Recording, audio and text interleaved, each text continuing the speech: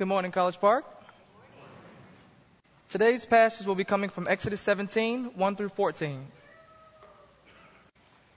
All the congregation of the people of Israel moved on from the wilderness of Sin by stages, according to the commandment of the Lord, and camped at Rephidim.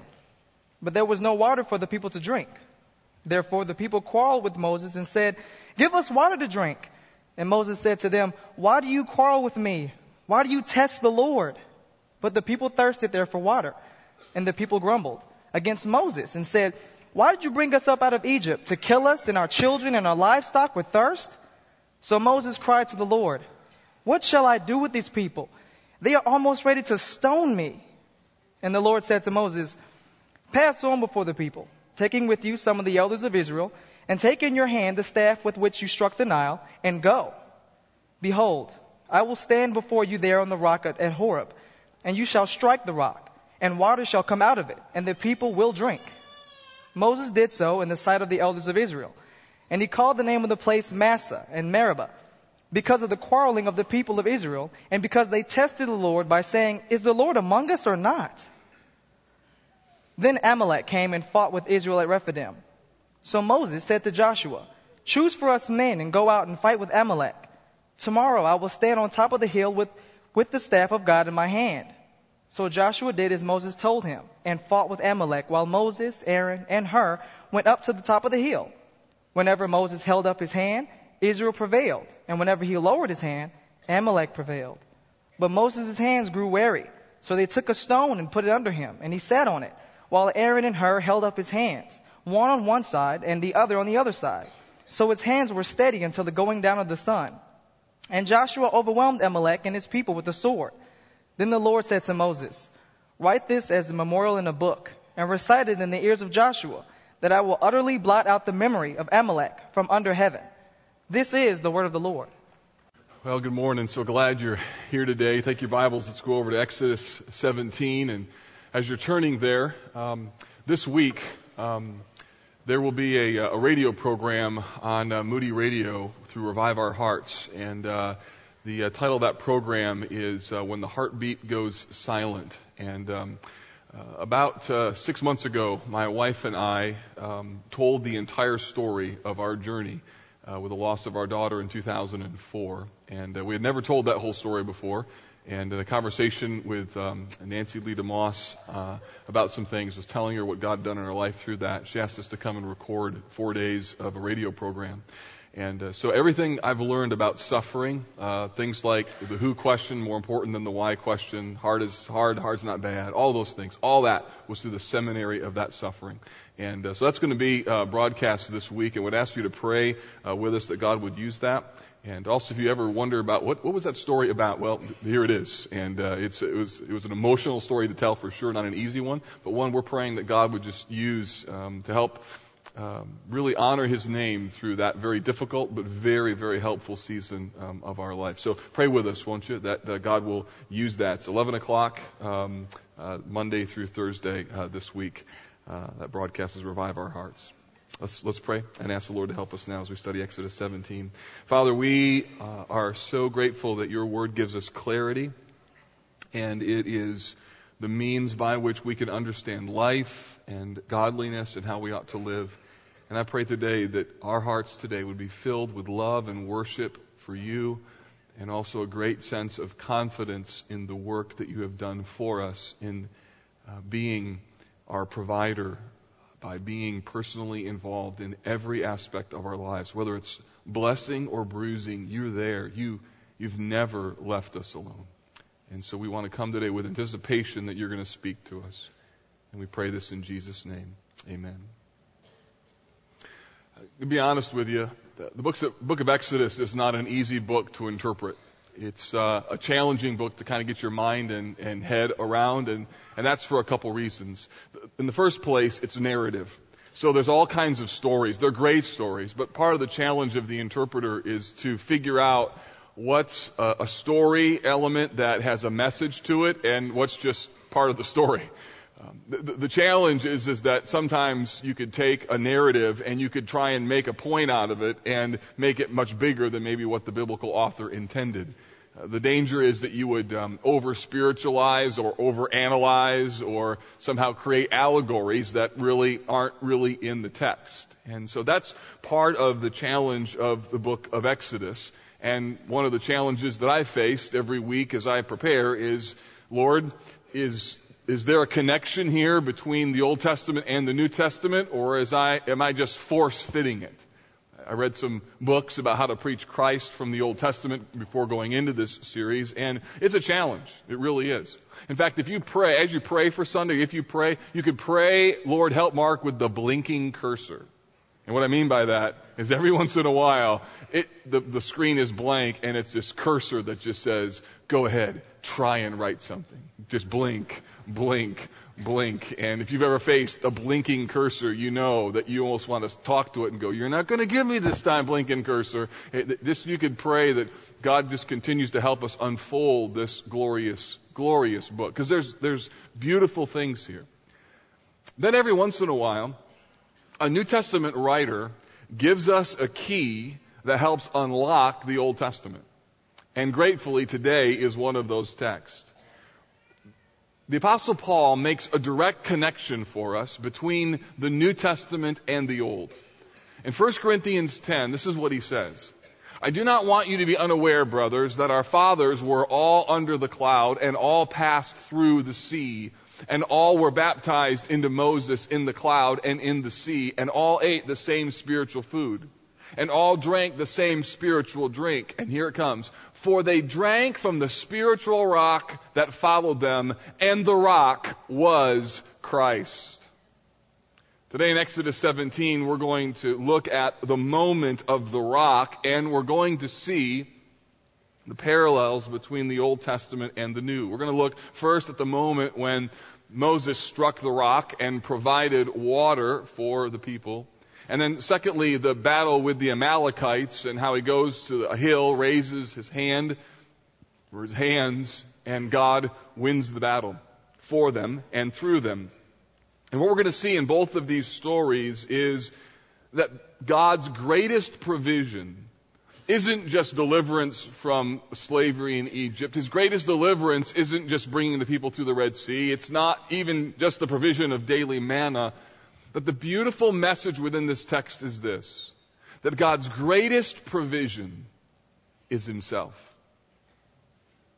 God's greatest provision is himself. In the rock, we see him stand and come under judgment and then provide for his people. And in the battle of the Amalekites, we see that God himself is engaged in the battle with the Amalekites, such that the people of Israel win the day, but they win it differently than they've won it before. So let's look at these two accounts and see what we can learn. In the first place, we see that the people begin to quarrel with God. The people of Israel, like all sinful human beings, like you and me, we learn lessons slowly, don't we? And Israel learns lessons slowly. I mean, I'm sure that you, like me, think of lots of things in your life that you thought, I should have learned this by now. I remember on my 42nd birthday, my wife said, well, how does it feel to be 42? I said, I thought I would be more mature by now. I thought I would have learned a lot of lessons that I haven't learned yet. I don't know about you, but every year, my annual review with our elders, the same things come up. And I can change those things incrementally, but they're fundamentally not going to be able to change. Those things come slowly, and so change comes slowly for God's people. And as a result, they come to the area called Rephidim, which kind of ironically means resting place, and they discover that there is no water. Not only is there not bitter water, there's absolutely no water whatsoever. And as a result, the people of Israel fall into a pattern. This is the fourth time that they fall into this pattern of grumbling. They have expectations of how life should be. We should have water, and there isn't. So there's a gap. And as a result of that gap, there is a spirit of grumbling that emerges. They lash out at Moses and they blame him for their troubles. Look at verse 2 and 3. Therefore the people quarreled. That's a new word. People quarreled with Moses and said, give us water to drink. And Moses said to them, why do you quarrel with me? Why do you test the Lord? So Moses is going to help them see that their quarreling and their grumbling is actually not just with Moses. It's actually a theological problem, a spiritual problem. But the people thirsted there for water. The people grumbled against Moses and said, "Why did you bring us out of Egypt to kill us and our children and our livestock with thirst?" So here we have a familiar pattern that emerges again. But this time, though, there's some new aspects. In the first place, the text says that the people of Israel quarreled with Moses. So their grumbling now takes on a new level. They're not only complaining and grumbling, but now they're actually quarreling, and they begin to be demanding. Their internal rebellion that used to manifest itself with just complaints now actually becomes more adversarial. And Moses, in effect, says, you're not just dealing with me here, you're actually testing the Lord. You see, despite all that they had seen, despite the Red Sea deliverance, despite the fact that God had given them sweet water when it was bitter, despite the fact that God every single day is still providing manna, when a gap comes in their life, the first place they go is, you got to give us water to drink, and it's your fault. And then later on, you'll see they begin to question, is God even among us or not? I mean, they just run right there. Even though they've all of these lessons, they run right to the negative conclusion. They make a number of accusations against Moses and God. Here's a few of them. Verse 2, they accuse Moses and God of neglect. They say, give us water to drink. Accuse Moses of being negligent. Why did you bring us out of Egypt? In other words, this is a bad idea. Accuse him of murder. Why did you bring us out of Egypt to kill us with thirst? As if that was Moses' motive in the first place. But they're afraid, and so they say things that are pejorative and somewhat ridiculous. They accuse Moses and God even of setting in motion their ruin and their death. And my guess is every once in a while you've probably thought the same thing. Like, God, why have you done this to me? This is killing us. Why is all these things taking place? Don't you know that we're struggling down here? And aren't you so glad God doesn't answer every question you ask? I'll tell you why. Aren't you glad God doesn't do that? And then lastly, look at verse 7. I mean, at the end of the day, what the people are really struggling with is they feel like God has abandoned them. He called the name of the place Massah and Meribah because of the quarreling of the people of Israel and because they tested the Lord by saying, here's what they said, is the Lord among us or not? That's a huge statement. It's a dangerous statement to make. In a sense, they're saying, are we God's people or not? Is he really with us, or is this cloud thing just an illusion? Is what we believe really real? Are we really the firstborn? Does God really care for us? Because we're like seriously thirsty here. God has left us. Is he really among us or not? And my guess is there's been times in your life when things have gone really badly and you said something like, I don't even know if this Christianity thing is real. Maybe you've cried out to God and you just said, I don't even know if you exist. I don't even know if I believe in you anymore. And you know what? Aren't you glad that God's big enough for those kind of questions? I want you to be careful because you can cross the line and be sinful. We'll see how God handles that. But as you're going to see in this text, God's big enough to handle those kind of questions. He knows our frame. He knows what we're like. But the fact of the matter is all it took was a little lack of water. And the people of God, despite everything they had seen, despite all of these miraculous provisions, they quickly go down the road of, it's over, we're dead, and God isn't even real. The reality is God was testing them. And in their hearts, what was going on is this was unpeeling a problem with God. And that's what hardship does. It peels back the onion of our pretense. We act as though, hey, I got it all together. It's all good. I believe in God. Then suffering comes and we're like, God, it's not even real. And we go from extremes. The psalmist said this about this moment, for he is our God, we are the people of his pasture, the sheep of his hand. Today, if you will hear his voice, do not harden your hearts as at Meribah, as on the day at Massah. Those words mean testing and quarreling. When your fathers put me to the test and put me to the proof. And then he says this, though they had seen my work. So despite the fact that Israel had seen all of these things that God had done, when difficulties come, they were so quick to say, God's forgotten about us. He's abandoned us. And they begin to quarrel with the Lord. I want you to see what happens, though, and this is so unbelievably comforting. In the midst of all of these questions, God puts himself on trial. And in this moment, we get a picture of the pathway of redemption. That God takes all of their questions and their quarrelings and says, all right, let's go ahead and let's have a fact-finding mission here. And yet God is the one who positions himself in order to be on trial. Moses appeals to God in verse 4 that the people are angry. They're about to stone him. And verse 5, God's solution is this. The Lord said to Moses, pass on before the people, taking with you some of the elders of Israel. So there's sort of this formal processional thing that's going to happen. And take in your hand the staff with which you struck the Nile and go. So this staff is a symbol of God's authority. It's what Moses used to strike the Nile and it turned to blood. It's what he took with him and waved it over the Red Sea and God parted it. This is a rod symbolizing divine authority. And what God is doing is setting the stage here for a dramatic illustration to teach Israel and us a lesson about God's heart and God's character. Moses is told, gather the Israelites, gather the elders. And God says that I will stand before you there. Look at verse 6.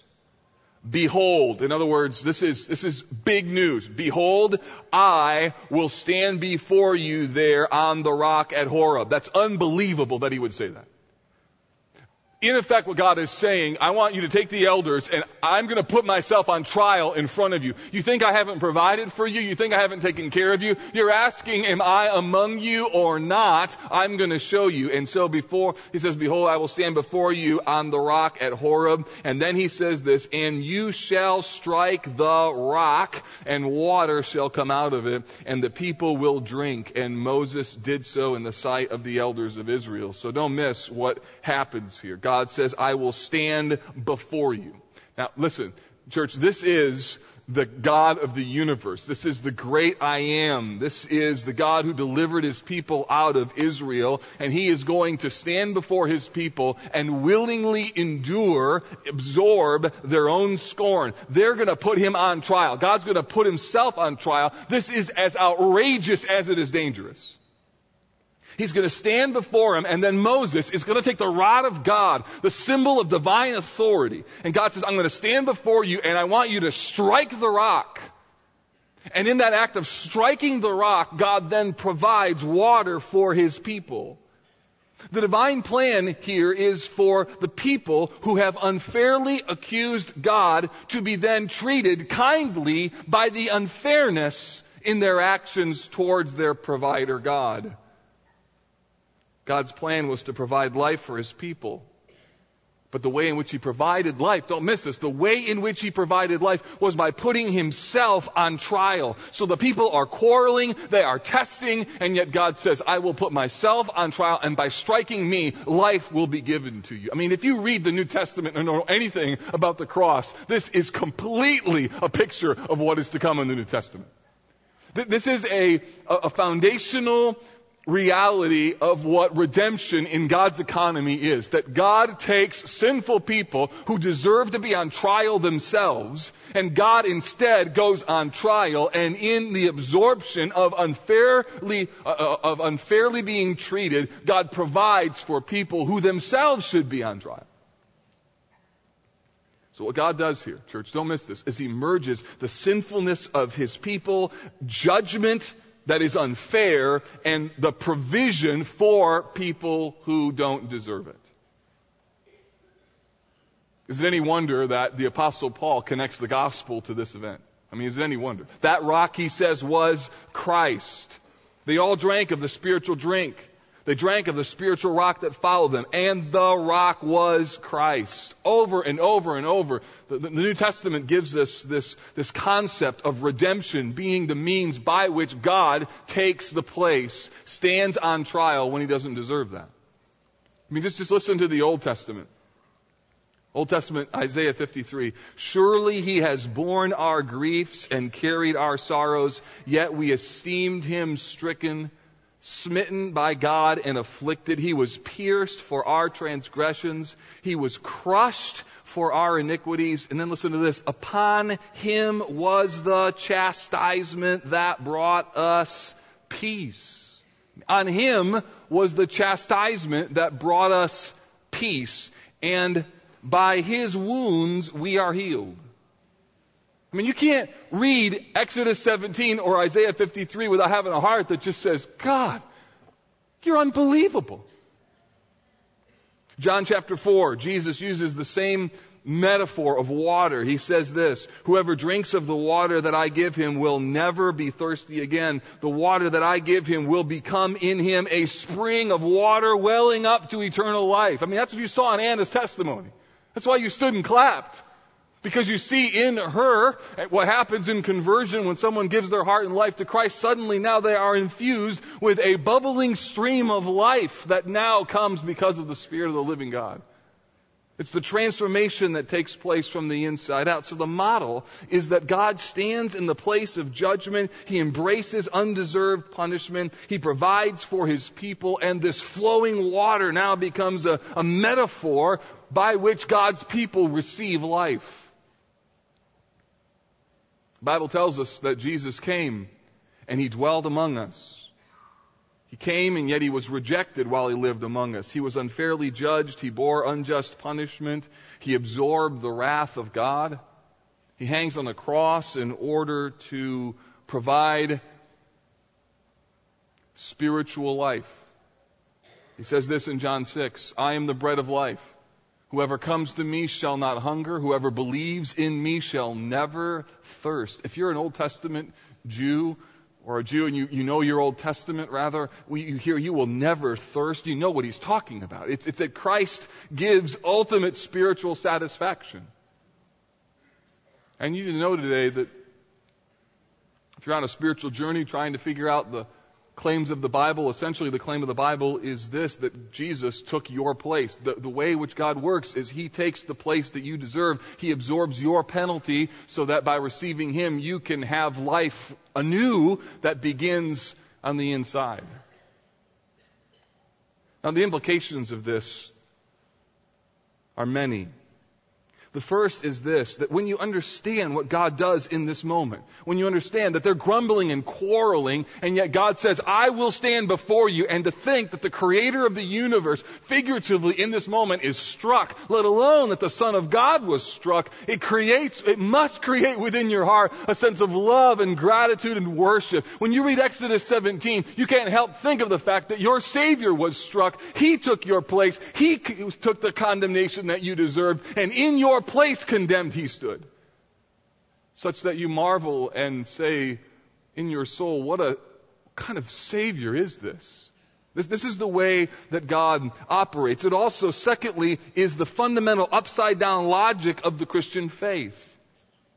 Meaning that what Christianity is essentially about is about love and self-sacrifice and consideration of others, even when we are unfairly treated. So some of you've come here to worship today, and there are scenarios in your life when it is just straight up unfair what's going on to you, what's happening to you, what's come upon your life. And the reality is God still calls you to self-sacrifice, to love, to be in a marriage and continue putting yourself out there, to lay your life out for a child, to care deeply for a friend, to embrace the reality that God has placed you in and to continually pour yourself out. And you may wonder, how can I do this? The answer is you do it the way Jesus did. You consider others to be more important than yourselves. And that is the upside down, crazy, radical, life-transforming logic of the gospel. And the only reason you would do this is because this is exactly the way that God has treated you. And then third, the evident presence of humility is stunning. So God takes a position which is infinitely below what he really deserves, and yet he embraces it in order to lovingly provide for his people. There's no greater example of humility than this, which is why pride in the Bible is the worst possible of all sins. I mean, the Apostle Paul says this, what do you have that you didn't receive? And the answer is nothing. That's why the Bible says God resists the proud, but he gives grace to the humble. So how is it that we embrace humility? Why do we embrace humility? Because it was God who goes and stands on trial. It's Jesus who comes and becomes the one who absorbs the wrath of God, which is why the Bible offers Christ as the ultimate example and why the scriptures say so much negatively about the matter of pride. So the text tells us that Jesus is the rock that was struck. He's the example that we should follow. But there's another aspect here to Exodus 17, and we see also that God is the banner we trust. So again, His greatest provision is Himself, and we see Himself being provided in this matter of judgment, but we also see that God provides Himself in being the banner.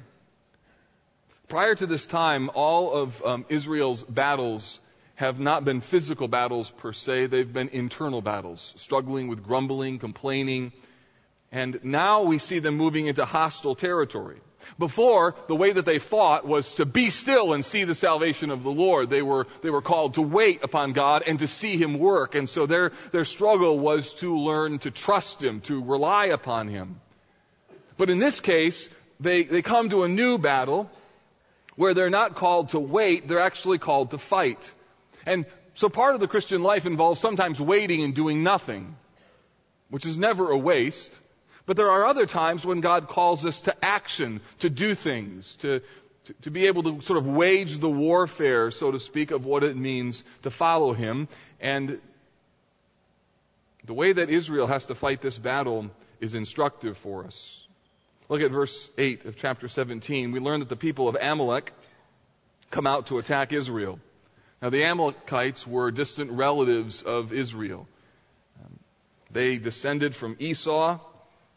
We have Jacob, from which Israel comes. Esau, from the Amalekites, are from there. And there was continual conflict between these two groups of people throughout their history. From what we know, from the background of the Amalekites, they were a nomadic people. They likely domesticated the camel. They learned how to use the camel for military purposes, and they lived by attacking other nations and plundering their wealth. And so they apparently saw an opportunity in attacking Israel, and so they came out to see if they could defeat the Israelites. What's more, Israel has been slaves for 400 plus years. And so they're not prepared militarily for this kind of attack. They weren't battle ready, so to speak. So Amalek was probably seizing on the opportunity to attack Israel in her weakness. And this really becomes the first battle that the people of Israel face. And what they're going to learn is the principle of dependent victory. So before, they just saw God do what God did, and they just stood still and they saw the salvation of the Lord. But in this case, they're actually going to have to get into the battle. And yet in that battle, God still wants them to learn some things that even in what they are doing, they still need to be dependent upon Him. One of the values of when you're young and inexperienced and you know nothing and God calls you to do something is you know you're young and inexperienced, and so you cry out to the Lord and say, Lord, I don't know what I'm doing. Would you please help me here? And maybe when your first kids came along, you're like, Lord, help me. And then you raise your first, your second, your third, and you're like, I got this, right? Or you get in your first job, you're like, Lord, I don't know how to do this job. Then you got another job, and you've done this for a while, so you're like, I got this. So would you agree with me that it is far more dangerous to think I got this than the thought of, I don't know what I'm doing? I think it's the longer I live, the less I really know what I'm doing. I mean, that's the point, right? The fact of the matter is that part of following Jesus means that even though you think you know what you're doing, you're still being dependent upon Him. And that's the lesson that Israel needs to learn. This is the first time we hear the name Joshua in the book of Exodus. He'll become a major player, the one who follows Moses as the leader of Israel. His name means the Lord is salvation. It's actually a derivative from which the name Jesus comes. Moses calls Joshua to find enough men for the battle, and then Moses is going to go on the hill and he's going to set himself in a position where he's going to seek God's help. So the idea, the picture is that Joshua and the men are going to be in the valley and they're going to be fighting this battle, and Moses is going to be on the mountain and he's going to be interceding, some sort of position of prayer, and the concept will be clear that when the intercession happens, they win. When the intercession wanes, they lose. In other words, while they're really fighting and they're really in a real battle, they are linked to a power that is beyond themselves. It's not just that God provides manna every day, but He also provides empowerment when they're in the middle of their battles. Look at verse 10. So Joshua did as Moses told him. He fought with Amalek, while Moses, Aaron, and Hur went to the top of the hill. Whenever Moses held up his hand, Israel prevailed. There's the point. So he becomes a conduit of God's power. Whenever he lowered his hand, Amalek prevailed. So you need to know that while prayer isn't specifically mentioned, what is very clear, and it seems very obvious, that there's a connection between Moses' raised hands and the success of the people on the ground. When his hands were lowered, the battle turned for the worse. The text goes on to tell us that Moses was unable to sustain this position by himself. This battle apparently was long, and so his hands grew weary. And as he dropped his hands, the battle went poorly. When his hands went back up, the battle was victorious. And so therefore, Aaron and Hur, it's a beautiful picture, are able to hold his hands for him. Verses 10 to 11 tells us they helped Moses by holding his hands steady until the going down of the sun. It's a beautiful image here. If you've ever been in a really, really hard place and had a brother or a sister come around you and just pray over you, and you felt the healing grace of God, you know what this is like when somebody is holding your hands. In fact, sometimes we'll even use this as a prayer form in one of our Fresh Encounter services, that someone holds up their hands and then we hold their arms, and it's a very humbling and yet sustaining feeling to know that there are people who are holding up your arms in prayer. That is what the body of Christ was meant to do. That's what Aaron and Hur do for Moses. The effect of this prayer, look at verse 17, is an important victory. And Joshua overwhelmed Amalek and his people with the sword. And then the Lord said to Moses, write this as a memorial in a book and recite it in the ears of Joshua, that I will utterly blot out the memory of Amalek from under heaven. So there's going to be judgment there. And Moses built an altar and called the name of it, the Lord is my banner, saying, a hand upon the throne of the Lord. The Lord will have war with Amalek from generation to generation. That little phrase, a hand upon the throne of the Lord, means that if anyone opposes the work of the Lord, then judgment will come. So God not only wants to remind the Israelites that the Amalekites are under judgment, but there's also something significant here about this construction of the altar and the statement, the Lord is my banner. And so, again, we see the rock that was struck, the Lord is our provider, and now we see the Lord is our banner. That word in Hebrew means signal pole. It's the kind of pole that you would raise or a sign in order to rally troops or to rally people to a particular point. It's a pole that you would hoist so that people would know we're going to head this direction, and this is the way that we're going to go, and this is the battle that we're going to fight, and this is the unity of what we are going to be called to do. Interestingly enough, this word is used in Isaiah 11 for the Messiah. Isaiah 11:10 says this, in that day the root of Jesse, who shall stand as a signal for the peoples. Of him the nations shall inquire, and his resting place shall be glorious. So the idea is that the Messiah will be a signal pole, a light that will be cast to the world, that people from every tribe, nation, and tongue will gather and come, and under the banner of Christ, the Messiah, will they be assembled in God's presence. In the immediate context, though, in Exodus 17, it's simply that Moses is making the point that while Israel was fighting the battle on the ground, while they were engaged in warfare, it was the Lord who was their rallying cry, that the Lord is our banner. That the fact of the matter is they were fighting, they were really active, they were really doing things, but that battle, at the end of the day, really was the Lord's. Like the psalmist says, that the horse is prepared for the day of battle, but the battle belongs to the Lord.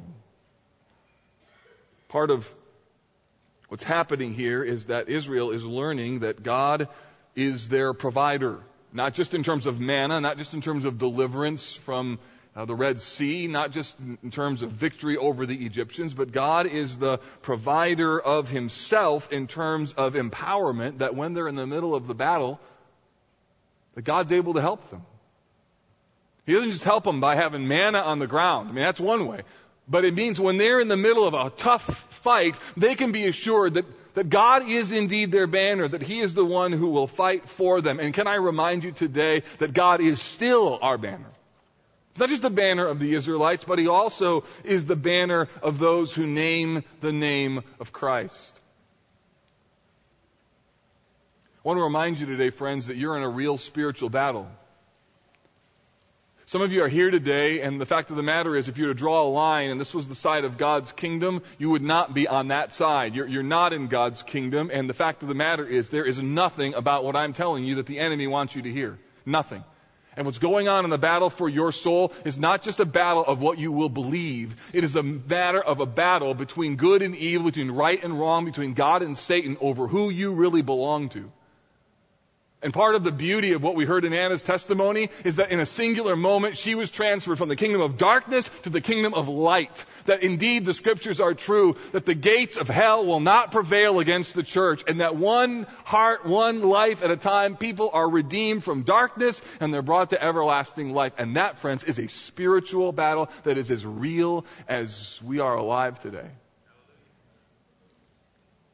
There are spiritual forces at work behind the scenes. The enemy is still opposing God's people. There is still a real battle. And that means that, secondly, this text calls us to be reminded of our need of dependency through prayer.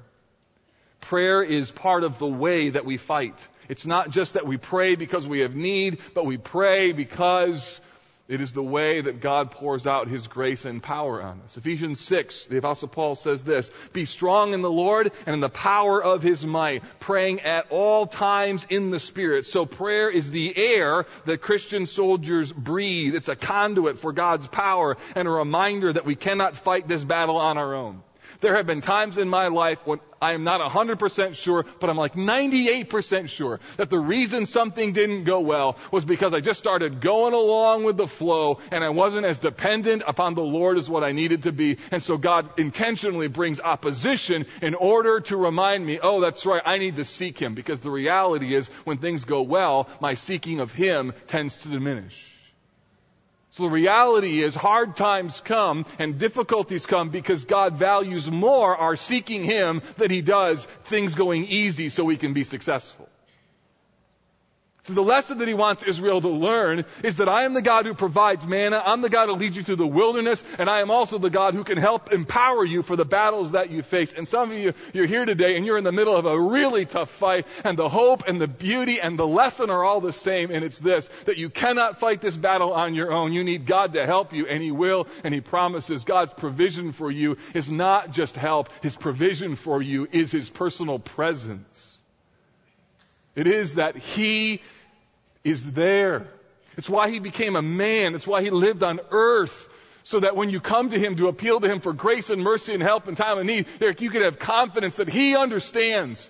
That even though in the back of your mind and heart you think, I'm just praying up and I don't see you. Do you really know what it's like to live on this earth? You know what it's like to hurt? You know what it's like to have this pain? The answer is yes, He does, because He came to earth. He lived here. He breathed the air we breathe. He lived on a fallen planet. He wept at the things that we weep at. He felt what we felt. He suffered under the presence and the difficulty of this broken world. He knows. And therefore, when your thoughts go down paths of, do you really know what it's like? The Bible calls us back to be reminded, yes. In fact, so much so that He lived where you lived. He walked where you walked. And then what's more, He died a death that you should have died. And then here's the final thing. The fact of the matter is, and this is so hopeful to me, that this battle that we fight is a fight that we never fight alone. In one respect, God has supplied one another to help us in this fight. Jesus said this: "Again, I say to you, if two of you agree on earth about anything they ask, it will be done for them by my Father in heaven. For where 2 or 3 are gathered in my name, there I am among them." Notice the beauty of God's presence, but also His presence in the context of 2 or 3 people praying. I remember at a prayer summit back in 2005, in the midst of a very, very challenging season, Savannah was in the womb, and we were so afraid every day. We woke up and we thought, God, please, you've got to let this little girl live. I remember being in a prayer summit and a pastor putting his hand on my head and praying over me, and he just prayed, Lord, I pray strength for my brother. And he prayed it over and over and over. And I don't know what happened in that moment, but I'm telling you, something clicked in my soul where God opened up a floodgate of trust, and I was able to trust in a new way because somebody prayed for me. That's what the church was meant to be. What the body of Christ was meant to be able to accomplish together. But He's also supplied for us the Spirit who intercedes with us with words too deep for groaning. So if you're here today and you're like, I don't even know what to pray. Well, that's awesome because the Spirit of God knows what to pray. He's supplied to you a high priest through whom we can appeal for mercy and grace to find help in our time of need. And He's supplied one another where we can agree together in prayer. So what is God's greatest provision? God's greatest provision isn't manna. It's not the crossing of the Red Sea. It's not the 10 plagues. God's greatest provision is the provision of Himself. In that at the rock, He takes the judgment that the people deserve. They're grumbling, they're quarreling, and He, instead of taking them and putting them on trial, God puts Himself on trial, and in His own striking and in His own bruising and in figuratively of having Him receive the punishment that the people deserve, then mercy and grace and supply is provided to them. And this is the way that God deals with us. Even though we are the criminals, He takes our punishment. God Himself provides for our deliverance. And then, as we walk through life, He promises, even in the valley of the shadow of death, I will be with you. Jesus is the rock that we struck. He's the banner that we trust. He provides mercy by absorbing judgment, and He pours out power when we face struggles in life. So when your soul, because of challenges or difficulties, begins to say things like, is God among us or not? Is this what it means to be a Christian? This is not what I anticipated. Is this what it means to have a Christian marriage? This is what it means to raise Christian kids? This is not what I wanted. When your life gets to a point and you begin to wonder, is God really real or not? That's when you need to be taken back to the rock that was struck and to remember the banner that you're supposed to trust in. Because at the end of the day, there's nobody who's provided more than God has provided for you, and nothing greater that He has provided than the provision of Himself. I had no idea what songs we were going to sing today. Eric had told me at the beginning of the week. I completely forgot while I was putting together this message. I thought, you know what? This would be a great song for us just to think about as we end. In the first service, I was moved to tears. I was like, Lord, You are amazing. So fun to be a part of what God's doing. Kneeling on this battleground, seeing just how much You've done. Knowing every victory was Your power in us. Scars and struggles on the way. Got some of those? But with joy our hearts will say, never once did we ever walk alone. Never once did You leave us on our own. You are faithful. God, You are faithful. So when your heart begins to say, is God real or not? When you begin to wonder, how are we going to be able to make it through this? When you think of your sins and can God really cleanse me because of all of these things? Can I really start anew? Can God really wipe away my past and make me completely new? The answer to that question is this. Never once did you ever walk alone. Never once did He leave you on your own. And He is faithful. Oh God, You are faithful. God's provision, the greatest provision, is the provision of Himself. Lord Jesus, would You help my brothers and sisters today who feel the weight of what it means to walk. And at times it feels like they're walking all alone. And today would You remind them that it's just not the way that You work. When the enemy would tempt us and suggest that we've been abandoned, will You bring us back to great and important truths that there's nothing that can separate us from Your love. Lord, I pray for brothers and sisters here today who need in their small group or maybe after this service just to have some brothers or sisters, pray for them because their heart is breaking and aching and they're not able to sustain the journey that they're on their own. And I thank you that you've given us the church and one another to help us to walk during difficult and hard days. And then finally, God, for those who on this day are on the other side of your kingdom, I pray that today would be a day that they see the beautiful reality of what you have done for them in Christ. And today would be a day when they move from walking completely alone to having a relationship with Christ. Oh, would you do that today, God? Thank you that your greatest provision is you. Help us to believe that. And we pray this in Jesus' name. Amen. Hey, there'll be some folks up afterwards who would love to pray with you if there's something going on in your life that they could help you with, all right? I love you, College Park. Thanks for coming.